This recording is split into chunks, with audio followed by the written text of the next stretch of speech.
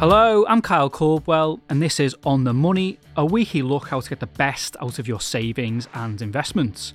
Before we start this episode, I wanted to let you know about a really exciting 4-part series that's coming later this month. I've teamed up with fellow podcast host and investor Algie Smith-Maxwell, who's been buying funds professionally for over 3 decades.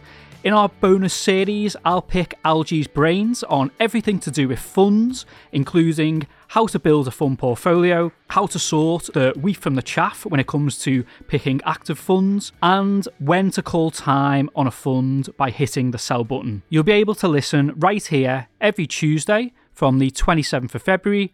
We hope you'll join us then, and please do spread the word, particularly to those you know who are thinking about investing but don't know where to start, as we'll help break down those barriers and hopefully help set them off on the right foot ahead of this side of the new tax year.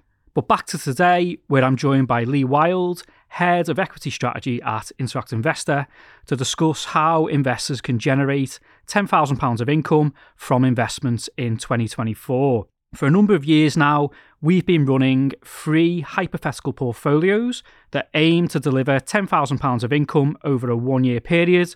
There's a fund portfolio, an investment trust portfolio, which I oversee, and there's a share portfolio that Lee looks after. Lee, before we get into discussing how the portfolios fared in 2023 and then chat through the respective lineups for 2024, I thought a good place to start would be to get across to listeners that these hypothetical portfolios are for information purposes and should be used in conjunction with wider research.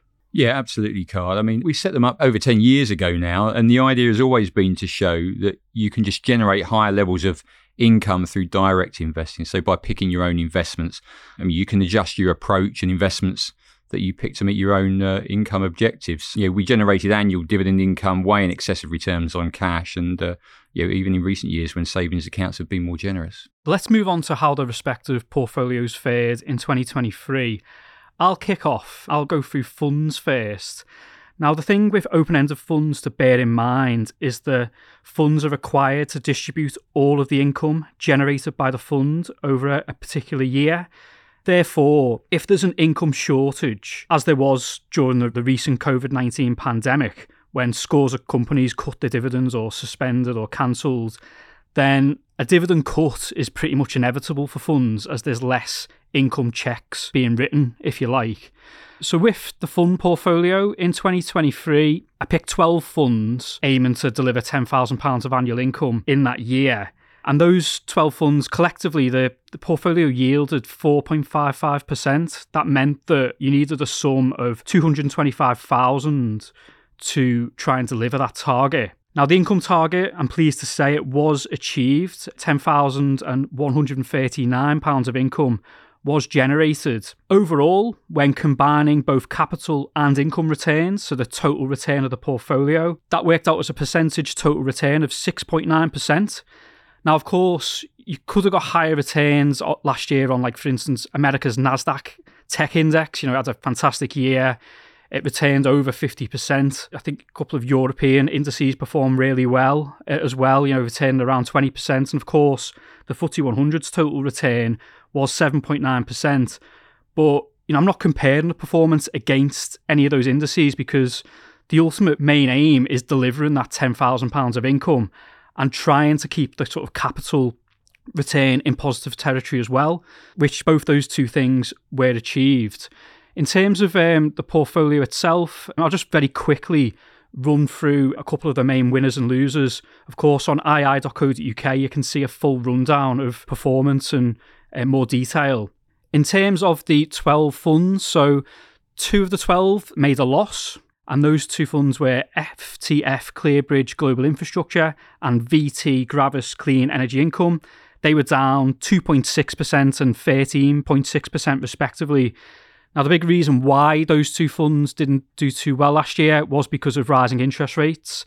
Those rising interest rates have had the effect of increasing the return on safer assets, such as cash and bonds, including gilts. And given that there's higher level of income on offer from lower risk areas, Investors moved to take advantage of that, and they reduced exposure to income alternatives such as infrastructure, which are higher up the risk spectrum compared to the likes of cash and gilts.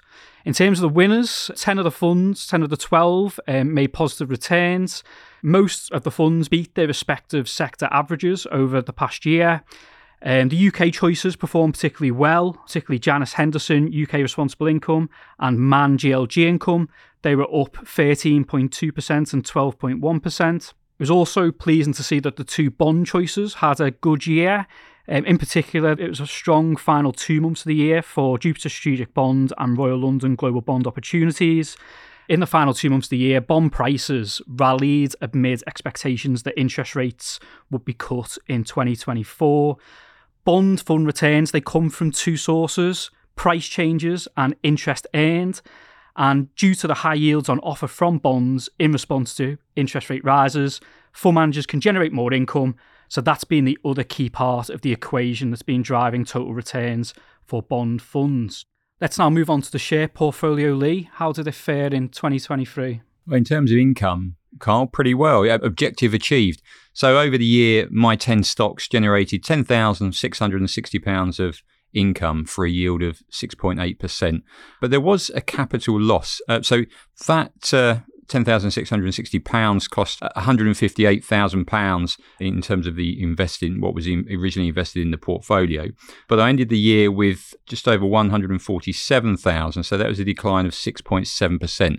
So total return was 0.1%. So, there were some big dividends in there. The likes of Legal & General, British American Tobacco and M&G all delivered the goods in terms of income. There was only one company, Sylvania Platinum, that missed its income objective by, a wide margin, but it was one of the more speculative plays, one of the two speculative stocks in the 10-stock portfolio. And so I invested much less in that anyway. And the actual capital loss was less than, or it missed the income target by less than £100. So that wasn't a problem. Diversified Energy Company. Now that accounted for almost 2/3 of the lost capital. So in my portfolio every year, I normally set aside two places for more speculative companies, more speculative income plays. And Sylvania Platinum was one of them, and Diversified Energy was the other. Now, Diversified had been in the portfolio for 3 consecutive years. Its strong free cash flow means that regular and very generous dividends are paid. So it yielded 12.6% in 2023. The previous years, it's yielded 9%, over 9%. A few years before that, slightly less. But it's always been a very, very generous dividend payer and pretty reliable. Understandably, however, alarm bells are ringing loud at the moment, and free cash flow is still pretty impressive, but the payout does look vulnerable. The shares have come down since the end of this portfolio. Spoiler alert, Diversified doesn't make the 2024 portfolio. It currently yields around 30%. So it seems an irresponsible and unnecessary risk for this year's portfolio. So it won't be in it. But that sort of speculative story really stands out. The rest of them, I can't have any grumbles with a lot of them. They did the job in terms of income. We just sort of lost a bit of ground on the capital side. And in terms of the investment trust portfolio, it also delivered the £10,000 income objective.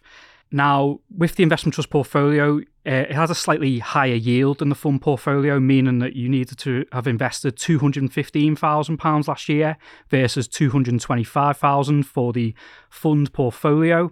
In terms of overall total returns, the investment trust choices delivered 4.6%. So that was below the return of 6.9% for funds. However, in terms of the income being generated, investment trusts came out on top. They brought in 11,178 versus 10,139 for the fund portfolio. Now, with the investment trust structure, I do think if you want a consistent level of income, it really does have the edge over open-ended funds. This is because investment trusts are allowed to squirrel away 15% of the income generated by the underlying holdings each year. This goes into a so-called rainy day reserve fund. And then if you have a lean period, as we did during the pandemic and also, of course, during the global financial crisis, investment trust boards can dip into those reserves to keep income flowing during those more testing periods. Now, in terms of how the investment trusts performed, there were 2 investment trusts that were in the red, and they were Balanced Commercial Property and BlackRock World Mining. They declined by 12.5% and 10.4% in 2023. Now, for the property fund, the higher interest rate backdrop has, of course, been a headwind. It's the same sort of story with the infrastructure funds. Given the fact that you can pick up yields of around 5% in the likes of gilts and also money market funds, investors have been going to those safer areas, and things like property, which is just a bit higher up the risk spectrum, have been negatively impacted by that. BlackRock World Mining has also been suffering from rate rises, but it's also been having the headwind of China's economy not delivering the rebound many expected last year following the reversal of its COVID-19 restrictions. And that has also been a headwind for commodity demand. In terms of moving on to the rest of the portfolio, the biggest contributor to returns, up 22.6% in 2023, was JP Morgan Global Growth and Income. So this investment trust, it adopts a total return approach in aiming to outperform the MSCI All Country World Index over the long term. In second place was 24 Income. This is a bond investment trust. It was up 17.9%. As noted when I picked this investment trust last year, a lot of its holdings are in floating rate bonds, which benefit from interest rate rises, which played into both the income return and the overall total return last year. And in third place was Utilico Emerging Markets. It gained 14% in 2023.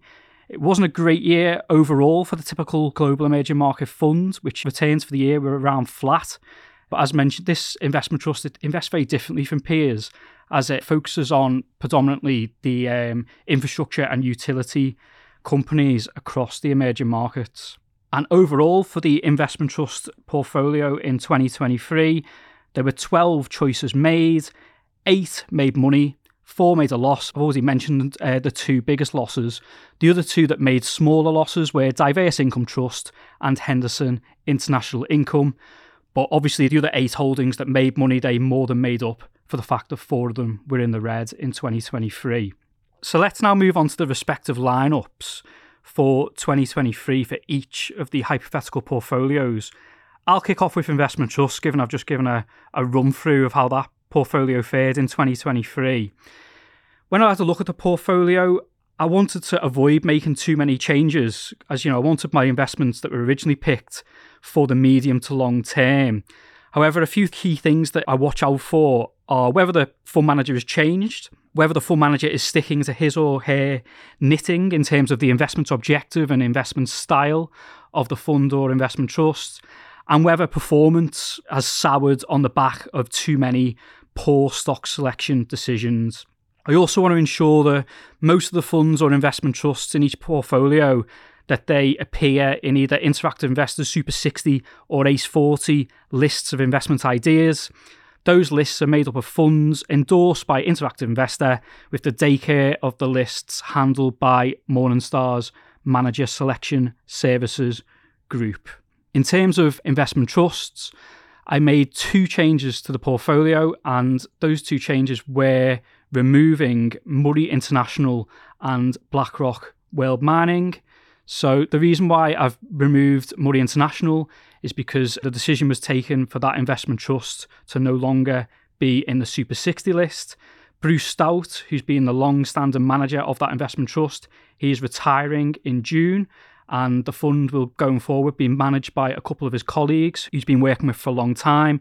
But the decision was taken for that investment trust to be removed from the Super 60 list, which led me to remove the Murray International from the investment trust portfolio. The other one that's been removed is BlackRock World Mining. Now, the reason why I've removed BlackRock World Mining is because I am concerned about the sustainability of its dividend yield, which is currently 7.4%. Its dividend policy is not progressive, and that also gives me some cause for concern. And if that 7.4% yield is not achieved, then that obviously make it harder for the £10,000 income challenge to be met in 2024. I noticed in the 6-month period to the end of June last year, the Trust noted in its half-yearly report that there had been dividend reductions from many mining companies. And in addition, in its most recent update, which was the end of last year, it said that mining companies have low levels of debt, continue to return capital to shareholders, but appear to be entering a higher capital expenditure phase. That last bit of the sentence gave me cause for concern that the mining dividend boom of the past couple of years has now run its course. So instead, I'd sooner focus my attention on other areas of the portfolio where I think income is more predictable and more reliable.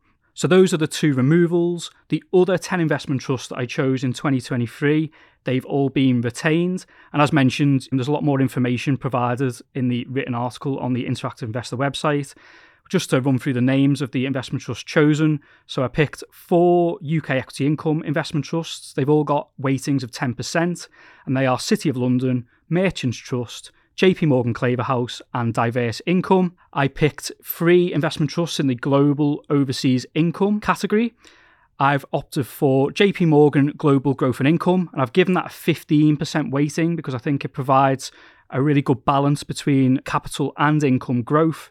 And then the other 2 have 10% weightings, which are Henderson International Income and Utilico Emerging Markets. And then for the rest of the portfolio, I've got 10% in bonds through 24 Income. There's 10% in Greencoat UK Wind, which is a specialist choice. And the other specialist choice is Balanced Commercial Property, which has a 5% weighting. Of course, it could continue to be a tricky period for property-related investments. But as mentioned, I'm looking to pick investment trusts for the medium term, and I do think having some exposure to property gives additional diversification benefits in a portfolio. So overall, the dividend yield for the portfolio is just over 5.2%, which means you need 195,000 to try and deliver £10,000 of income from this investment trust portfolio in 2024. Now moving on to the share portfolio, Lee. And I know that you've actually got a lower initial sum than I have for either portfolio. So could you also talk us through that? Yeah, sure, Carl. The 10 I'm going with this year, it's we're investing 163,000 for a prospective dividend yield of 6.2%. That will give us about £10,098 annual income, all things being well. Now, since launch, I've always set aside a couple of places in the portfolio for some more speculative income plays. As Diversified Energy Company last year, as I explained earlier, 12.6% yield, and Sylvania Platinum as well had a very generous yield. I invested slightly less, but then with that extra risk gives you these sort of bumper rewards in terms of income. It doesn't always go well on the on the capital side. So while that was fun last year in terms of income, I'm not comfortable with that capital risk. So I'm doing away with 2 speculative spots this year. So we're sticking with the FTSE 350 because there's also some decent dividends and decent diversification available in the 350. And I don't see anything really that I like particularly outside of that. So look, I'll run through this 2024 portfolio lineup. So Lloyds Banking, I mean, last year's portfolio, the shares were down about 19%. But it's avoided major shocks, unlike some of its contemporaries. And the shares have spent really the past 3 years trading between 40 and 50p for the most part. And there's little to suggest really that they're going to be worth significantly less in 12 months' time, in my view. So worth locking in a 6.6% yield. That's what we've done this year. Secondly, GSK, diversified into the defensive pharma sector. It's only a modest yield, 3.7%. But I'm confident in the business this year. National Grid, that comes in place of SSE. SSE rebased its dividend, which kicks in this year. So I'm switching out to National Grid, a defensive stock which offers an inflation-linked dividend and attractive yield. It's 5.7%. So Sainsbury's, there isn't really much to choose between Sainsbury's and Tesco's in terms of share price performance, but Sainsbury's has a better yield, so it gets the nod. And again, did well last year. Legal & General, that sits near the shares are at an 11-month high, near enough, and offer an 8% yield. So they've outperformed Aviva both in terms of share price and dividend, albeit marginally. But I'm sticking with L&G in 2024. Taylor Wimpey, now switched into Taylor Wimpey out of Persimmon the year before. So, it did well in 23. and the payout's deemed safer than the house builder peers. That's because its dividend policy is not based on earnings cover targets. So out of the lot of them, Taylor Wimpey gets the nod. So the prospective yield there is 6.2%.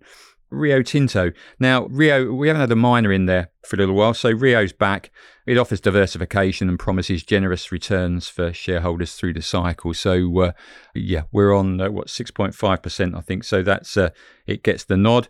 M&G, I mean, it's been in the portfolio now for a few years, and it's a great example of a company that consistently generates a very attractive, high yield. We're at the moment, what are we? 9.4% as prospective yield for this portfolio. It's been a steady share price performer the past few years, and one of the best blue chip yields around. So hard to kick M&G out, I'm afraid. So it's been good to us, and hopefully it will continue to be so. BAT, while it keeps generating the yields, the share price has just been in permanent decline.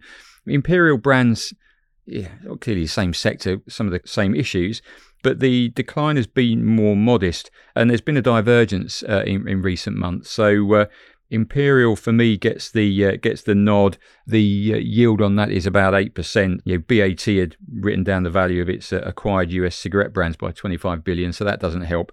Well, it makes my decision easier anyway. So Imperial Brands in for BAT. And finally, Morgan Advanced Materials. So Morgan it's a company I know about, I've known about for years. It yields over 4%, offers exposure to industrials, and that's something that we haven't had in the portfolio for a while. So it makes advanced carbon and ceramic materials, the sort of things used in wind farms and plane engines. So it's got a generous dividend, 4.4% prospective yields, well covered by earnings. Haven't invested quite as much in this one as I have in some of the others, but I still expect an annual income from Morgan Advanced Materials of over £500. So it's a good contributor. As the old stock market saying says, two views make a market. And, with the investment trust portfolio, I've took out BlackRock World Mining and you've added Rio. So I think it'll be interesting in a year's time to see if the dividends held up with both of those. I was listening, Carl, and I noticed that as well. It's it is. It makes things fun, makes things interesting. Rio, I kicked Rio out for the same reasons as you mentioned, either last year or the year before. It used to have a very high yield, and then mainly down to not mainly, but a contributor with special dividends. Now, those special dividends, we aren't going to see those special dividends this year, but the ordinary payout at 6.5% seems attractive. But that's Rio. It's not the same across the sector, and there are risks. Moving on to the £10,000 fund portfolio. So as mentioned, I didn't want to make too many changes unless necessary. Now, in this portfolio, there's been 2 removals and 2 new entrants. So let's go through the removals first. So Morgan Stanley Global Brands, that is no longer in this portfolio. This is because it's been removed from the Super 60 list in the recent annual review. The reasons for its exit from the Super 60 list were on the grounds of its derivatives overlay. So this overlay, it artificially boosts the income that's being generated in exchange for some upside on capital growth. And the decision was taken that this strategy is seen as being less effective in a high-yielding environment. So that led me to call it a day. The other one that I've removed is VT Gravis Clean Energy Income. As I mentioned, that was one of the 2 funds that made quite a sizable loss for the portfolio in 2023. Now, it's still a member of Interactive Investor's sustainable list, the ACE 40. So, it's still regarded as a very good fund. But the reason why I've removed that one is because I've spotted an opportunity in a lower risk fund that has a decent yield, which gives me more predictability in terms of the income that fund has been generating. So that addition is the Royal London Short-Term Money Market Fund. Now, money market funds, they are on the very low risk end of the risk spectrum. What these funds do is they invest in very low risk bonds that are due to mature soon, normally in under a year. As a result, investors can earn income on their cash with minimal risk. Now, of course, if interest rates are cut, the yield on money market funds will also decrease. However, I think even if there are interest rate cuts in 2024, any reductions will be small and gradual, and we're certainly not going back to the days of interest rates being 0.5% or lower. So the Royal London Short-Term Money Market Fund has a yield of 5.3%. In contrast, the VT Gravis Clean Energy Income, its yield is 5.8%. And I just don't think the difference between the two is enough for me to take higher risk with the VT Gravis Clean Energy Income Fund, which is why I've opted for the Royal London Short-Term Money Market Fund. In order to replace the Morgan Stanley Global Fund, I found it quite hard to find a global equity income fund that had a decent dividend yield. The median dividend yield for the global equity income sector is 2.6%. And obviously, for the purpose of this portfolio, I don't want to overreach for yield, but also at the same time, I want the initial investment amount to be ideally as low as practically possible to deliver both income and also keep the capital growing as well. So I went for a passive strategy, which is the Vanguard FTSE All World High Dividend Yield ETF. It has a yield of 3.5%. It tracks the up and down movements of around 1,850 large and mid-cap stocks that have higher than average dividend yields. And the charges, as you would hope for a passive fund, they are reasonable at 0.29% a year.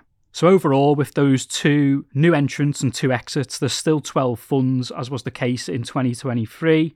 The portfolio yields just over 4.5%, meaning the 230,000 is required to try and attempt the £10,000 income challenge in 2024. And just to run through the names of the rest of the portfolio. So in the UK equity income sector, I've chosen Vanguard FTSE UK Equity Income, which is a passive strategy, and Janus Henderson UK Responsible Income. They both have 10% weightings. I've also opted for Artemis Income and Man GLG Income. They have 5% weightings. Then for Global Overseas Income, I've got 10% in Fidelity Global Dividend. It has a relatively low yield, but it also aims for both capital growth and income growth, and it's quite a defensive portfolio. So I think it's an important part of the portfolio to give the portfolio resilience. 10% is in Vanguard FTSE All World High Dividend Yield ETF, which I've just mentioned. 5% is in Guinness Asian Equity Income. 15% is in Artemis Monthly Distribution. And then the rest of the portfolio, 25% is now in bonds.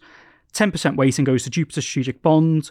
10% goes to Royal London Global Bond Opportunities. 5% goes to Royal London Short-Term Money Market. And the final 5% goes to the Clearbridge Global Infrastructure Income. So that's a run through of all 3 of the hypothetical portfolios for 2024. To finish off, Lee, I was wondering if you could run through your top tips and tricks for investors that are looking to deliver a regular income stream out of their portfolios. Yeah, I mean, it's more things that I've learned over the past sort of 10 years of running this portfolio. And there are a couple of things that have worked well. I mean, first and most obvious is diversification. I can't stress this often enough. So taking the best income opportunities from a wide range of sectors, I think, has been a key reason for the portfolio's success. I mean, I've regularly spread the portfolio across oil, house builders, insurers, miners, pharma, banks, tobacco, utilities, and again with the approach to risk as well. As I explained earlier, I've toyed with the 2 speculative options and the 8 more sort of safer income options. But then this year, I've decided not to go with those 2 riskier options. So, diversification. And as we've seen with the, not in these income portfolios necessarily, but in portfolios more generally, that with the Magnificent Seven and the US tech stocks doing what they did last year. And I mean, if anybody needed any evidence that diversification works, that was it. But back to the income portfolios, the other thing is really learning how to sort of manage risk and decide what level of risk you're comfortable with. I mean, I've been comfortable investing in, as I explained, a few very high yield stocks in the knowledge that more reliable returns are going to be made elsewhere in the sector. So again, M&G has been in the portfolio for the past 5 years. The shares have done well, generated annual income, dividend income of over 9% the past 2 years. But I'd say just be sensible with the amounts you invest in high yield. Now, we're lucky enough in the UK to have these tobacco stocks and some of these finance companies offering these knockout yields that you'd have raised an eyebrow at a few years ago. Now we accept them, and they do keep delivering. Just be sensible with those amounts. But I'm also never investing a disproportionate amount in these 9% yielders, even large cap stocks really. And with the small cap plays, I've invested quite a bit less because of that increased risk. But as with this year, I've not found any speculative high yields that I'm comfortable with, so I've reduced the risk.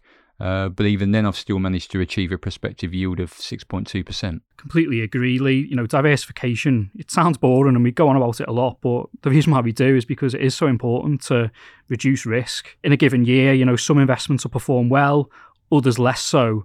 And hopefully it's the ones that do perform well will make up for the ones that have not performed as well over a short time period. I think more people now are diversifying their portfolios. But I still think more people need to give it serious consideration. And a final thought from me is that I think it's important to not overthink how frequently dividends are paid. I think you should never pick an investment just based on when it is paying that income in a particular month or of a year. I think, especially in the case of funds and investment trusts, most nowadays, they pay quarterly or twice a year. So I think it makes it a lot easier for people to manually spread the income that's being generated into regular payments throughout the years. There are monthly income funds out there, and there's a lot more of them now than there was 10 years ago. But one thing to bear in mind with monthly income funds is that most of them either have a multi-asset approach or just invest in bonds. There's not many that just invest in shares. One of those is actually in the hypothetical fund portfolio, Man GLG Income, but there's not that many competitors to it. Now, thanks to Lee, and thank you for listening to this episode of On the Money. If you enjoyed it, please follow the show in your podcast app and tell a friend about it. And if you get a chance, leave us a review or a rating in your podcast app too. You can join the conversation, ask questions and tell us what you like to talk about via email on otm@ii.co.uk. And in the meantime, you can find more information and practical pointers on how to get the most out of your investments on the Interactive Investor website at ii.co.uk. See you next week.